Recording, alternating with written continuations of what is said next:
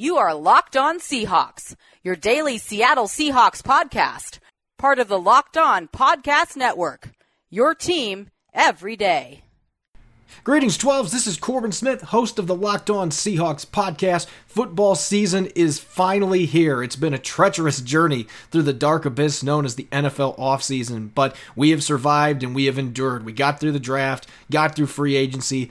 Now we'll be rewarded with the start of training camp tomorrow. The Seahawks officially reported to the VMAC today. All the veterans, the rookies arrived last week, and finally they will be back on the field tomorrow, getting ready for the 2019 season.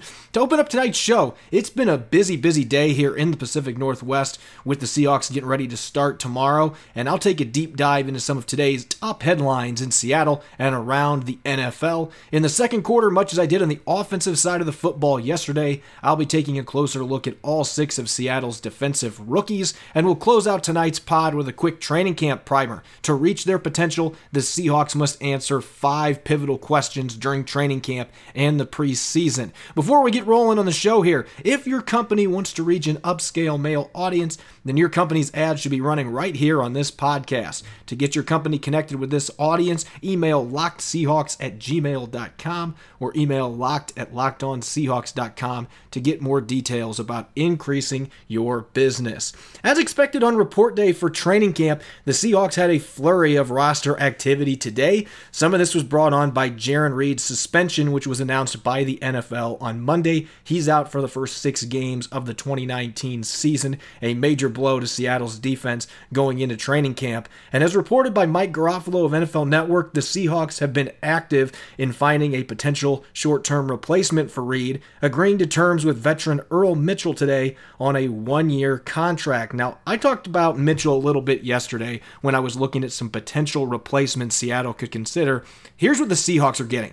He's 6'3", 310 pounds. He's played the 3-tech position, nose tackle in his career, 130 career games, 66 career starts, 267 tackles, and 15 tackles for loss. So he's been a decent run defender during his career. That's been the reputation. That's why he's now entering his 10th NFL season and he's still hanging around. His run defense is pretty solid, but he doesn't offer much in the pass rushing department. 6.5 sacks, 17 quarterback hits in his entire career. So I thought the Seahawks were going to maybe look at a little different candidate here, somebody that maybe had a little more pass rushing prowess. That's not what you're getting with Earl Mitchell. He's not going to replace Reed in that capacity, but he's a solid run defender. And there's really no guarantee. I've been explaining this on social media today. There's no guarantee Mitchell will make this football team either. These late signings like this tend to be for the veteran minimum, and it's doubtful if there's much, if any, guaranteed money on the table to bring him to Seattle, even though this is a player the Seahawks have had a lot of interest in the last 3 years. Even before he went to the 49ers in 2017, he met with the Seahawks as a free agent. So this is a player they've had interest, they've been curious about for quite some time, and obviously he was one of the candidates they were expected to look at given the Reed news, but that does not mean he's going to be making this football team necessarily. He's got to earn his spot, but I think he's going to have a decent chance to do that because he's a solid run defender, and really he gives the Seahawks another mentor presence for the young guys. He could be in the mix to start potentially until Jarran Reed comes back because he's played both the 3-tech and nose tackle position. He gives you some flexibility. He started 28 games the past 2 seasons for the 49ers, so certainly a capable player that can come in the short term, not somebody they're hoping is going to be starting the entire season, but could be in the mix there along with Al Woods, and maybe Naz Jones is going to be considered there, Quentin Jefferson. They've got some bodies, but losing Jarran Reed, they don't have another player in their team that can rush quite like him from the interior. Among other moves, the Seahawks also signed receiver Daniel Williams out of Jackson State. He's entering his 3rd year in the NFL. He was an undrafted free agent signing. He's been with the Jets, the Redskins, and the Browns over the past 2 seasons, but he has no NFL game experience to this point. To open up roster spots for Williams and Mitchell, Seattle waived Marcelius Sutton and cornerback Derek Thomas. I'm not surprised at all about Sutton, but the Thomas move, that's a bit of a shocker to me. I'm really hoping some more information comes out. Maybe there's an injury and they're trying to waive Thomas so that he can revert to injured reserve and they can hang on to him. We've seen the Seahawks do that and other teams do that with young players like Derek Thomas in the past. With him being a tall, really athletic corner, I thought he was going to be a player the Seahawks were going to be really eager to get into training camp and work with, but maybe that is not the case anymore. anymore as they've waived him, and who knows, he could come back. We've seen them cut guys, waive guys, and then they come back eventually, but for now, he is not on the 90-man roster.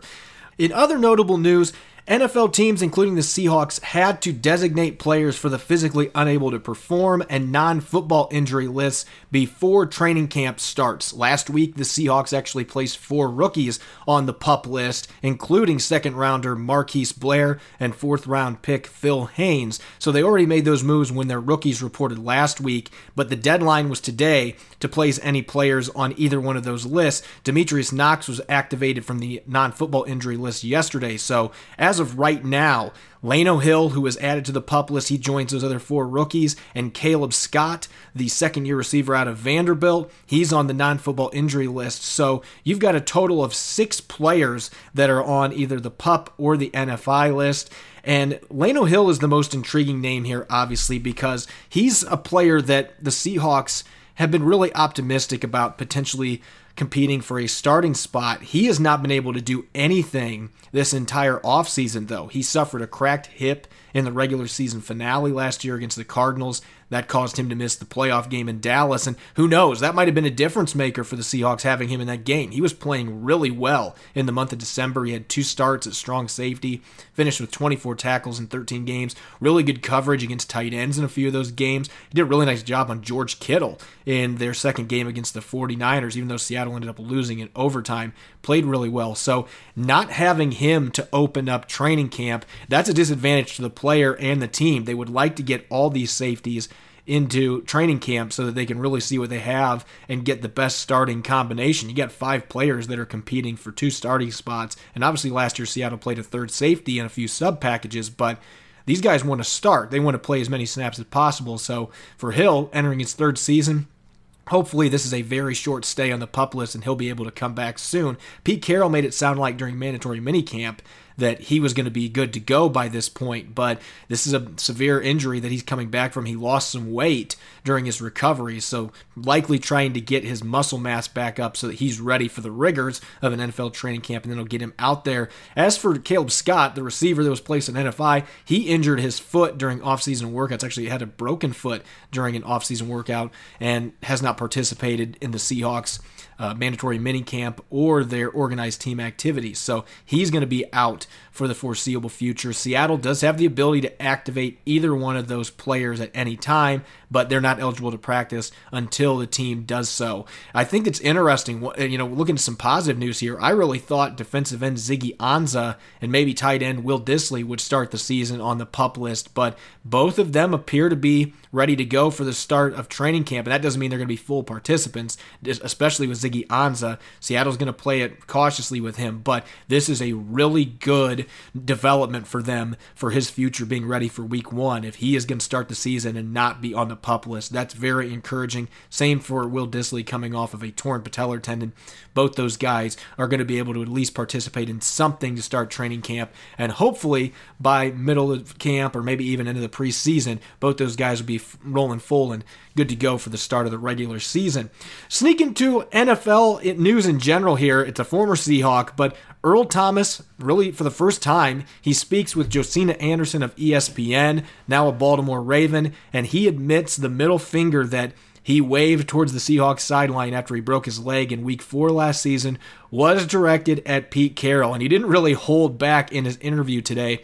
He said, "I don't regret my decision. If my teammates felt like it was towards them, I regret that part, but I don't regret doing that to Pete." And this is just, it just adds to this awful ending to his time in Seattle. As you may recall, Thomas held out during the offseason, training camp, preseason, and then reported for the start of the season. He had 3 interceptions in those first 4 games.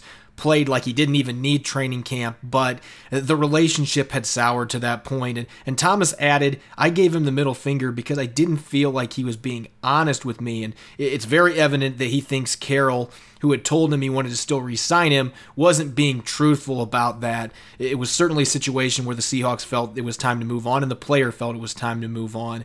And it's unfortunate it had to end this way, especially for a 6-time Pro Bowler, a 3-time All-Pro selection, 28 picks in his career, one of the best players in general in Seahawks history. And unfortunately, he's going to be wrapping his career up elsewhere. And hopefully these two sides can mend things down the road, and Earl Thomas can be in the Ring of Honor and eventually go to Canton in the Pro Football Hall of Fame, largely on the production that he had in Seattle as part of the Legion of Boom. Up next in the second quarter, continuing off yesterday's segment on the offensive side of the football, I'm going to take a closer look at Seattle's 6 defensive rookies as they prepare to enter their first NFL training camp. Where does each player fit, and what are reasonable expectations for their first NFL seasons? Before we move forward, let's talk about sex. Good sex. Remember the days when you were always ready to go and you could increase your performance and get that extra confidence in bed? Listen up. BlueChew.com. That's blue like the color blue. Blue Chew brings you the first chewable with the same FDA-approved active ingredients as Viagra and Cialis, so you know they work. You can take them anytime, day or night, even on a full stomach. And since they're chewable, they work up to twice as fast as a pill, so you can be ready whenever an opportunity arises. Now, this isn't just for guys who can't perform, it's for any guy who wants extra function to enhance their performance in the bedroom. Blue Chew is prescribed online and shipped straight to your door in a discreet package, so no in-person doctor's visit, no waiting in the pharmacy, and best of all, no more awkwardness. They're made in the USA, and since Blue Chew prepares and ships direct, they're cheaper than a pharmacy. Right now, we've got a special deal for our listeners. Visit BlueChew.com and get your first shipment free when you use our special promo code LOCKEDON. Just pay $5 shipping. Again, that's BlueChew.com. Promo code LOCKEDON to try for free. Blue Chew is the better, cheaper, faster choice, and we thank them for sponsoring the podcast. Don't switch off the podcast. We'll be back in a moment. You're listening to the Locked On Seahawks podcast, part of the Locked On Podcast Network. Your team every day. Welcome back to the Locked On Seahawks podcast. I'm your host, Corbin Smith, with training camp on the horizon starting tomorrow. I'll be doing a quick primer to prepare you for the next several weeks. What does Seattle need to figure out during this training camp to reach its potential in 2019? But before we dive too deep into training camp, yesterday I revisited all of Seattle's offensive draft picks, looking at strengths and weaknesses, analyzing where the player fits into Seattle's scheme, and set some realistic ceilings and floors for rookie season expectations. As I referenced yesterday, Seattle transformed 4 total draft picks, which was the lowest total of all the NFL teams going into April's draft. They turned it into 11 selections. A great job by John Schneider. But again, it's not going to matter if several of these players don't wind up being long-term contributors for the Seahawks. So looking at their first pick in the first round, LJ Collier, big strength for this guy. He plays with heavy hands, 280 plus pounds, so he can play that 5-tech base end position. I think that's where he'll start. He can reduce inside on pass rushing situations to 3-tech alignment as a defensive tackle. Very stout against the point of attack, against the run, holds anchor at the edge effectively. And I think the biggest surprise I saw in film with him, and I saw this in the pre-draft process too, surprising counter moves off his bull rush. He's really developed in that area for being a guy that I don't think is an overly great athlete. He's got pretty refined counter moves after playing several seasons at TCU, so he can be an effective rusher. The big weakness for me is the athleticism. I don't think it's great. You look at his combine numbers, and he was near the bottom in a lot of those drills in terms of quickness and speed. So I don't see that on film either. He doesn't have the great speed off the edge. He's not going to have the bend around the corner. He doesn't have a great ankle flexion. He's limited in terms of burst off the snap. There's some quickness concerns here. So that's the biggest thing for me. I see a really fundamentally sound football player. The biggest question mark is going to be how does he hold up athletically. As far as where he fits, this has been pretty obvious. Pete Carroll has mentioned this numerous times. LJ Collier is the new Michael Bennett. That's at least what Carroll wants him to become. He's going to start at that 5-tech position. He's going to be able to move inside and play a lot of snaps in the interior. They're going to be able to move him around quite a bit. And if he's able to handle both spots, he can be a really good run defender, and he can also generate some sacks. So when I look at his ceiling, I think there's enough upside here, even though the athleticism is something that I'm going to be having to keep an eye on in the early stages of his career. I think he's got enough upside to be a 5 to 6 sack contributor as a rookie if everything falls into place. He can be a 35-40 tackle player as a starter at that base defensive end spot. If he's overwhelmed athletically, which I don't know that's necessarily far-fetched, he might not be able to secure a starting job, and he's a first rounder that's riding the pine a fair amount as a reserve, and that's not what the Seahawks want. I have a feeling that he's going to be in that mid-ground. He's going to be a player that's going to be an effective starter for them. Just don't know that you're going to get a ton of sacks out of him, at least as a rookie. Second round pick, Marquise Blair. This is another one that was a little surprising. A lot of third and fourth round grades out there in the draft community for Blair. A hard-hitting safety out of Utah. That's the first major strength that we've got here. He's a hard hitter, physical presence near the line of scrimmage. Even though he's under 200 pounds, you wouldn't know it by the way that he plays. Really good movement skills. You can see the speed and coverage, the ability to track down the football. He's an effective box safety with the athleticism and ball skills to become a free safety in the NFL with development. As far as weaknesses go, he's one of those guys that's a really hard hitter that doesn't always play fundamentally sound, and that especially happens as a tackler. He goes for the big hit rather than the wrap. He's trying to get that Madden hit stick, and then he gets caught out of place. Sometimes he over pursues or he doesn't wrap up and ends up having the ball carrier just bounce off of him. He's only had a few picks in his career, too, so he's got limited experience as far as what he showed is good ball skills, but teams haven't really tested him. I'm curious what he does at the NFL level when NFL quarterbacks start to test him a little bit. And I've also noticed he's a little bit injury prone. Brief tenure with Utah, he missed the end of his junior season with a torn ACL. Has had some hamstring issues that now have him on the PUP list to start training camp. So is he going to be able to hold up? Is he going to be durable enough? Where he fits into Seattle's scheme, right now, I personally see him as a better fit to start his career at strong safety because he seems more natural there on film, given his physicality and aggressiveness near the line of scrimmage. I love watching how he defends the run. Certainly would like to see some more muscle on his frame to be able to play that position. Maybe the free safety spot in the long run is going to be a better fit for him. But I see him right now, if you really want him to get in the lineup, strong safety is where it's at. So as far as ceilings go, if he comes off the PUP list, he wins the starting job alongside Bradley McDougald out of camp, and I truly believe at some point this year he will be starting for the Seahawks. Could be in contention potentially for NFL Defensive Rookie of the Year in this system if he's able to blast ball carriers, pick off a few passes. We know those kind of players tend to draw the headlines. As far as floors go, it's all about health to me. If he's unable to get or stay healthy and he only plays special teams when he's available, then that would be the floor to me. I don't see him being a player as a second-round pick they're going to cut. They have high expectations for him. But if he's not able to stay healthy, then that impacts everything. It's going to keep him off the field. In the third round, the Seahawks picked linebacker Cody Barton. That was another one that kind of surprised people. But after the draft, you got a sense that other teams really liked this kid. The Colts were interested in him, and a couple other teams in that third round range were certainly hoping he would fall to them. He's a very instinctive player, a sound tackler when he wraps up ball carriers. He's a former safety in high school, so you can see that in his coverage abilities. He offers special teams value. I think the big thing for me with him, he doesn't always seem to handle his run fits well, and I don't see the combine testing numbers on film. I see average range sideline to sideline, and I'm wondering about his weight. He was 227 pounds in his All-Star game, so if he's going to be in that weight range, I don't know about him as a middle linebacker, even in today's era where lighter, quicker linebackers are the way to go. Where he fits in, this is a special teams player right now. But KJ Wright's been impressed with him. Bobby Wagner's been impressed with him. Maybe he's going to find his way into a sub-package role at some point. As far as ceilings and floors, I think he would have to have an injury to get on the field defensively this year in front of him. The steady ceiling would be 10 to 15 tackles on special teams. The floor would be floundering in camp. This is a very deep position at linebacker. If he comes in and struggles during training camp in the preseason, they've still got another rookie, Ben Burr-Kirven. They've got Austin Calitro there. They're bringing back Michael Kendricks.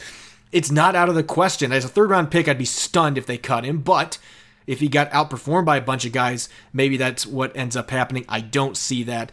In the fourth round, the Seahawks went with another defensive back, Yugo Amadi, and if you're looking for a word to sum this guy up, it's versatile. He can play corner. He can play free safety. He actually did well in the box at Oregon despite his size. He's only 5'9", but he plays bigger than that. He's a capable blitzer. He had a few sacks and tackles for loss at Oregon. I see good ball skills, and he's a special teams guy all the way around. He can return kicks and punts. He showed that last year. He's a guy that can be on your kickoff and punt coverage and make plays. What I'm concerned with as far as weaknesses, size is going to be something that concerns me a little bit as far as height at free safety. Doesn't really have the build to be a box safety. As far as nickel corner goes, I'm worried about change of direction skills. They're not great, didn't do well in the combine testing there compared to some players either. Could have some trouble with quick, crafty slot receivers. I saw that when they were playing Bowling Green.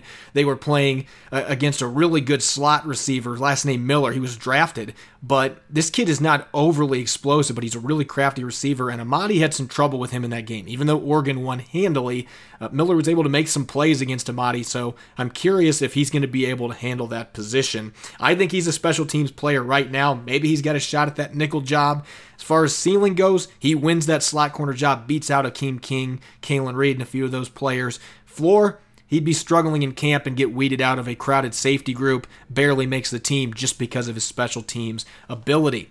In the 5th round, Ben Burr-Kirven, second linebacker the Seahawks brought in. This guy knows how to find the football. He makes tackles in bunches. He led the FBS in tackles last year. He can play all 3 linebacker spots, even though he's only 230 pounds. He's a really smooth athlete, sub 4.6 speed, and I see that on film, whereas Barton, like I said, sometimes I don't see his combine numbers showing up on film. I see it from Ben Burr-Kirven. The instincts are there. He's rangy, knows how to get the football out. He had 6 forced fumbles in the college level. As far as weaknesses, size is a big deal for me, and working off blocks. I'm really concerned that he's going to have trouble if he gets swallowed up in traffic and he's not going to be able to get off blocks, especially at his size. So that's something I'm going to be curious to watch during the preseason once the real bullets start flying in actual games. I think he's like Barton, a special teams player right now, could be the heir apparent to KJ Wright at weak side linebacker. Maybe Barton's in the mix there too. These two guys are being developed for the future. He could be a Pro Bowl caliber special teams player. That would be the highest ceiling for me. As far as floor, if his size ends up making it difficult for him to get off blocks and he gets off a slow start, he could be a surprising cut out of camp. I certainly could see that in a loaded linebacking corps. And the last draft pick Seattle made defensively, this guy now suddenly has a lot more importance to the Seattle Seahawks, and that's defensive tackle DeMarcus Christmas out of Florida State. He's got good size for an NFL defensive tackle. There's some pass rushing ability in there, but as I saw on film, it's very inconsistent. It just comes in bursts. He's got good lateral quickness that allows him to split up gaps. He can make some plays in the backfield against the run. My biggest concern, and I noticed this immediately when I was watching film, is he'll have a couple good plays and then he'll just disappear for a long while. And to me, that speaks about motor concerns. Does he have the motor to play hard every play? Is there urgency every play, especially as a pass rusher? And that's something that's going to have to get fixed quickly for him to be able to last in the NFL. As far as where he fits, a few weeks ago I would have said he's going to be right in the mix for maybe one of the last roster spots.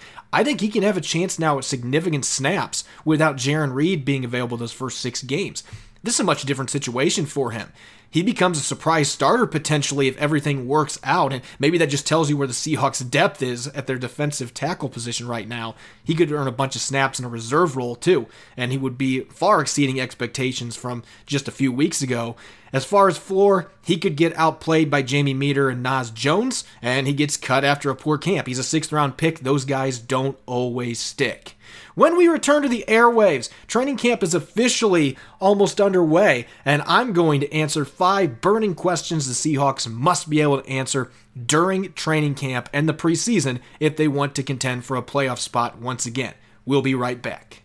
You're listening to the Locked On Seahawks podcast. I'm your host, Corbin Smith. The new football season is finally upon us, and even after the Reed news earlier this week, optimist Pete Carroll is still fired up about the prospects for his team. As he said following last year's playoff loss in Dallas, he believes Seattle is building a contender again in the Pacific Northwest. Why does he feel that way? Well, there's definitely some reasons you can understand his optimism. Most of this roster is back. Yeah, they lost Frank Clark, Earl Thomas is gone, Jarran Reed suspended, but most of that roster from last year that was a really young team for the most part is back. He's got his quarterback Russell Wilson locked up through 2023. You got an exciting draft class on both sides of the football with some players that he believes can come in and contribute right away. And they've got coach continuity this year. Brian Schottenheimer's back. Mike Solari's back as offensive line coach. Ken Norton Jr., second year as defensive coordinator. But to surpass last year's squad, to win a playoff game, maybe win a division title, beyond that, there are major questions that must be addressed on both sides of the ball. And this is as important of a camp as we've seen in the Pete Carroll era because this team is so young. So the first question, will the Seahawks offense evolve in year 2 under the direction of Brian Schottenheimer? Last year they ran the ball 52% of the time, the only team in the league with more than 50%. In today's NFL, that's probably not a sustainable model, though the Seahawks do have the pieces to do it, and Brian Schottenheimer said this during mandatory minicamp: "We make no apologies for how we play. We want to run the football. We want to be physical. We're going to take our shots." I think that's evident by the production we had last year, all the points we put up. The Seahawks did finish 6th in scoring, so they did put a lot of points on the board, but that doesn't mean there's not room to improve. Will Schottenheimer do a better job of getting his receivers open through scheming? History doesn't necessarily suggest so if you look back at his tenures with the Jets and the Rams, but he never had a quarterback like Russell Wilson either. Maybe there will be some differences now in his second season. They've had the whole offseason to look at what went right and what went wrong last year. You also have to consider the Carroll factor here. He wants a balanced offense. This isn't about ratios between the run and the pass, but he's got to do what he's got to do to win each Sunday, and there was a few times last year where he intervened a little bit too much. That Bears game, for example. Running the ball helped them put points to the board. They won 10 games in large part because of that running game, but it was still Russell Wilson that shouldered this offense with 35 touchdown passes. Schottenheimer needs to ease the burden on him a bit, a little more play action, especially on early downs, more passing on first downs, I think, mixing it up, being a little less predictable, creating opportunities for receivers to get open, and then they can create yardage after the catch, where the Seahawks were 31st in the NFL last year. They need to be better in that category, and that falls a lot on Schottenheimer. The second big question, which players will help fill the void left behind by Doug Baldwin on and off the field? As Pete Carroll's talked about several times, you're not going to replace the player and the man with Doug Baldwin. He's unique. He's one of a kind. Talking about one of the most tremendous competitors that's ever played in Seattle. An incredible leader on and off the field. He's tough. He possesses grit. He's passionate. All of those things. And the Seahawks aren't going to be able to have a guy on their roster that's going to be able to replace that. But they have to replace his production. So that falls on a couple groups here. Who are the main contenders to fill the void for him in the slot? And who are a few sleepers going into this camp? To me, there are 3 main contenders. First off, Jaron Brown. I don't think he's going to be playing snaps in the slot. But as far as production goes, he was underused last year. The Seahawks coaching staff has admitted it. So he's going to get more opportunities. He's going to get more targets this year. So I could see him filling a big role there. David Moore, third-year player, last year played on the outside exclusively. They're working him in the slot this offseason. That'll be a chance for him to really take a jump in year 3. If he can play in the slot and on the outside, he could become that number 2 receiver behind Tyler Lockett. And rookie Gary Jennings, a player that has a big body, 6'2", 200-plus pounds, really athletic vertical threat, played a lot out of the slot at West Virginia, so maybe he's your natural fit to replace Baldwin in the slot. As far as sleepers go, my biggest sleeper from this group is Keenan Reynolds. He's in his second year with the Seahawks, former Navy quarterback that was a Heisman finalist. Last year, if Doug Baldwin's not healthy week 1, I think Keenan Reynolds is on the roster opening day. He did dress for 2 games last season. He's had a really strong offseason, can play special teams. You know he can do things with a football in his hands. So he's my sleeper to keep an eye on. John Ursua, the 7th rounder out of Hawaii, is also a player to watch because he has played a ton of slot. He might be the most natural slot receiver on this roster. And Amara Darboh, I have him included here because you know the talent's there. He missed all last season injured. He struggled his rookie year. He's really going to be facing steep odds to make this team, but he played a lot of slot at Michigan, and that's where Doug Baldwin had most of his snaps, so that might give Darboh an opportunity to make this football team. The third question Seattle's offense has to answer really quickly, just how good can their offensive line be? Dwayne Brown believes it can be the best in the league. To me, the biggest key for this line, if they want to have a top 5 unit, they got to keep their guys healthy. Health really matters here. Fluker and Upati in the guard spots, they have significant injury histories, including last year missing a bunch of games. They got to keep those guys healthy, and the biggest key to making that next step, Germain Ifedi. They need Germain Ifedi to be an impact player in his 4th year. Going into free agency next year, he's got all the motivation to take another big jump in his 2nd season under Mike Solari. If he can do that, especially in pass protection, Seattle can have a top 5 line, which would be a huge deal for their playoff chances. On the defensive side of the football, this is the most obvious one. We've talked about it a lot already here on the Locked On Seahawks podcast. But where will Seattle get a pass rush from? 23.5 sacks from last year won't be on the field in week 1. Jarran Reed's going to be suspended. Frank Clark's in Kansas City. This is a very young defensive line. Plus Ziggy Ansah, who's trying to come back from shoulder surgery. Who knows what he's going to look like when he's back in action. They got a young core now that faces more pressure than ever with Reed being suspended. Collier, Rasheem Green, Poona Ford, Jacob Martin. Those guys now, even more is going to be expected of them to try to pick up the slack. And really what it comes down to me, those guys are going to get their snaps. Collier, Green, Ford, Martin. They're going to get their snaps. Can they get a surprise contributor? That's been the key in the Pete Carroll era, is finding somebody to rush the passer that you weren't necessarily expecting was going to be a big part of that game. And there's 2 players to keep an eye on. Shaquem Griffin, who's playing Sam linebacker as well as weak side linebacker, giving him a chance to play off the edge more. He was a great pass rusher in college. If he can come in and give them some snaps, he's a player who could certainly help liven up that pass rush a little bit. And Barkevious Mingo, he started the Sam spot last year. He's been working a lot with defensive line coach Clint Hurt during the offseason. Maybe the former first-round pick can give them a few sacks playing that Leo defensive end spot, which would certainly help the pass rush in general. And last but not least, what's the next step for this young secondary in the post-Legion of Boom era? They've invested so many draft picks back there in the last 3 or 4 years. Shaquille Griffin. They drafted Trey Flowers. Both those got to the corner spots. 4 draft picks on safeties the last 3 years, including Blair and Amadi this offseason. But yet questions still remain. The jury's still out on Griffin. Can he improve his tackling? Can he improve his ball skills? So many interception opportunities that he either didn't turn around to make a play or he just missed out on. Trey Flowers exceeded expectations as a rookie. What is he going to be able to do in year 2 learning the position? Really high expectations for him now after what he did in his rookie season. The one constant is Bradley McDougald. You know he's going to be there. Second on team in tackles last year, 3 picks. 3 forced fumbles, but can there be growth around him? They've got to get more out of Griffin as a tackler and playing the football. He could have had so many picks the last couple years. Flowers certainly is in a similar position. That was his biggest issue last year, was making plays on the football, though the other teams seem to test Griffin a bit more. At the safety spot, I mentioned earlier, Lano Hill played well at the strong safety spot late last season. Health has been his biggest obstacle, and it still is, starting the season on the PUP list. Blair and Amadi are unknowns. They're rookies. You don't know what you're going to get from those 2 guys. They are here to put pressure on Hill and Tedrick Thompson, a player that I'm just not sure if he's a good fit for this system due to some physical limitations. I don't think he's got necessarily the athletic traits to be that center field free safety. He's clearly not Earl Thomas, but there aren't many players like Earl Thomas out there.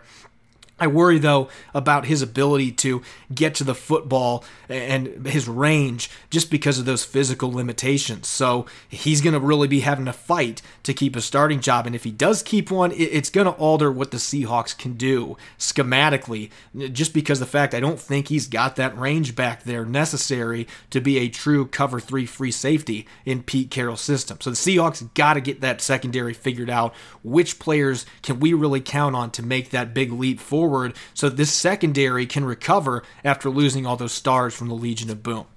Well, folks, that's the end of our show here. It went really fast. Tons of information in a very short time. Make sure to follow me on Twitter at Corbin Smith NFL. If you'd like to be a featured sponsor on the Locked On Seahawks podcast, you can contact me, lockedseahawks@gmail.com. Make sure to subscribe to our show on iTunes, Stitcher, Spotify, your preferred podcast platform by visiting us at www.lockedonseahawks.com.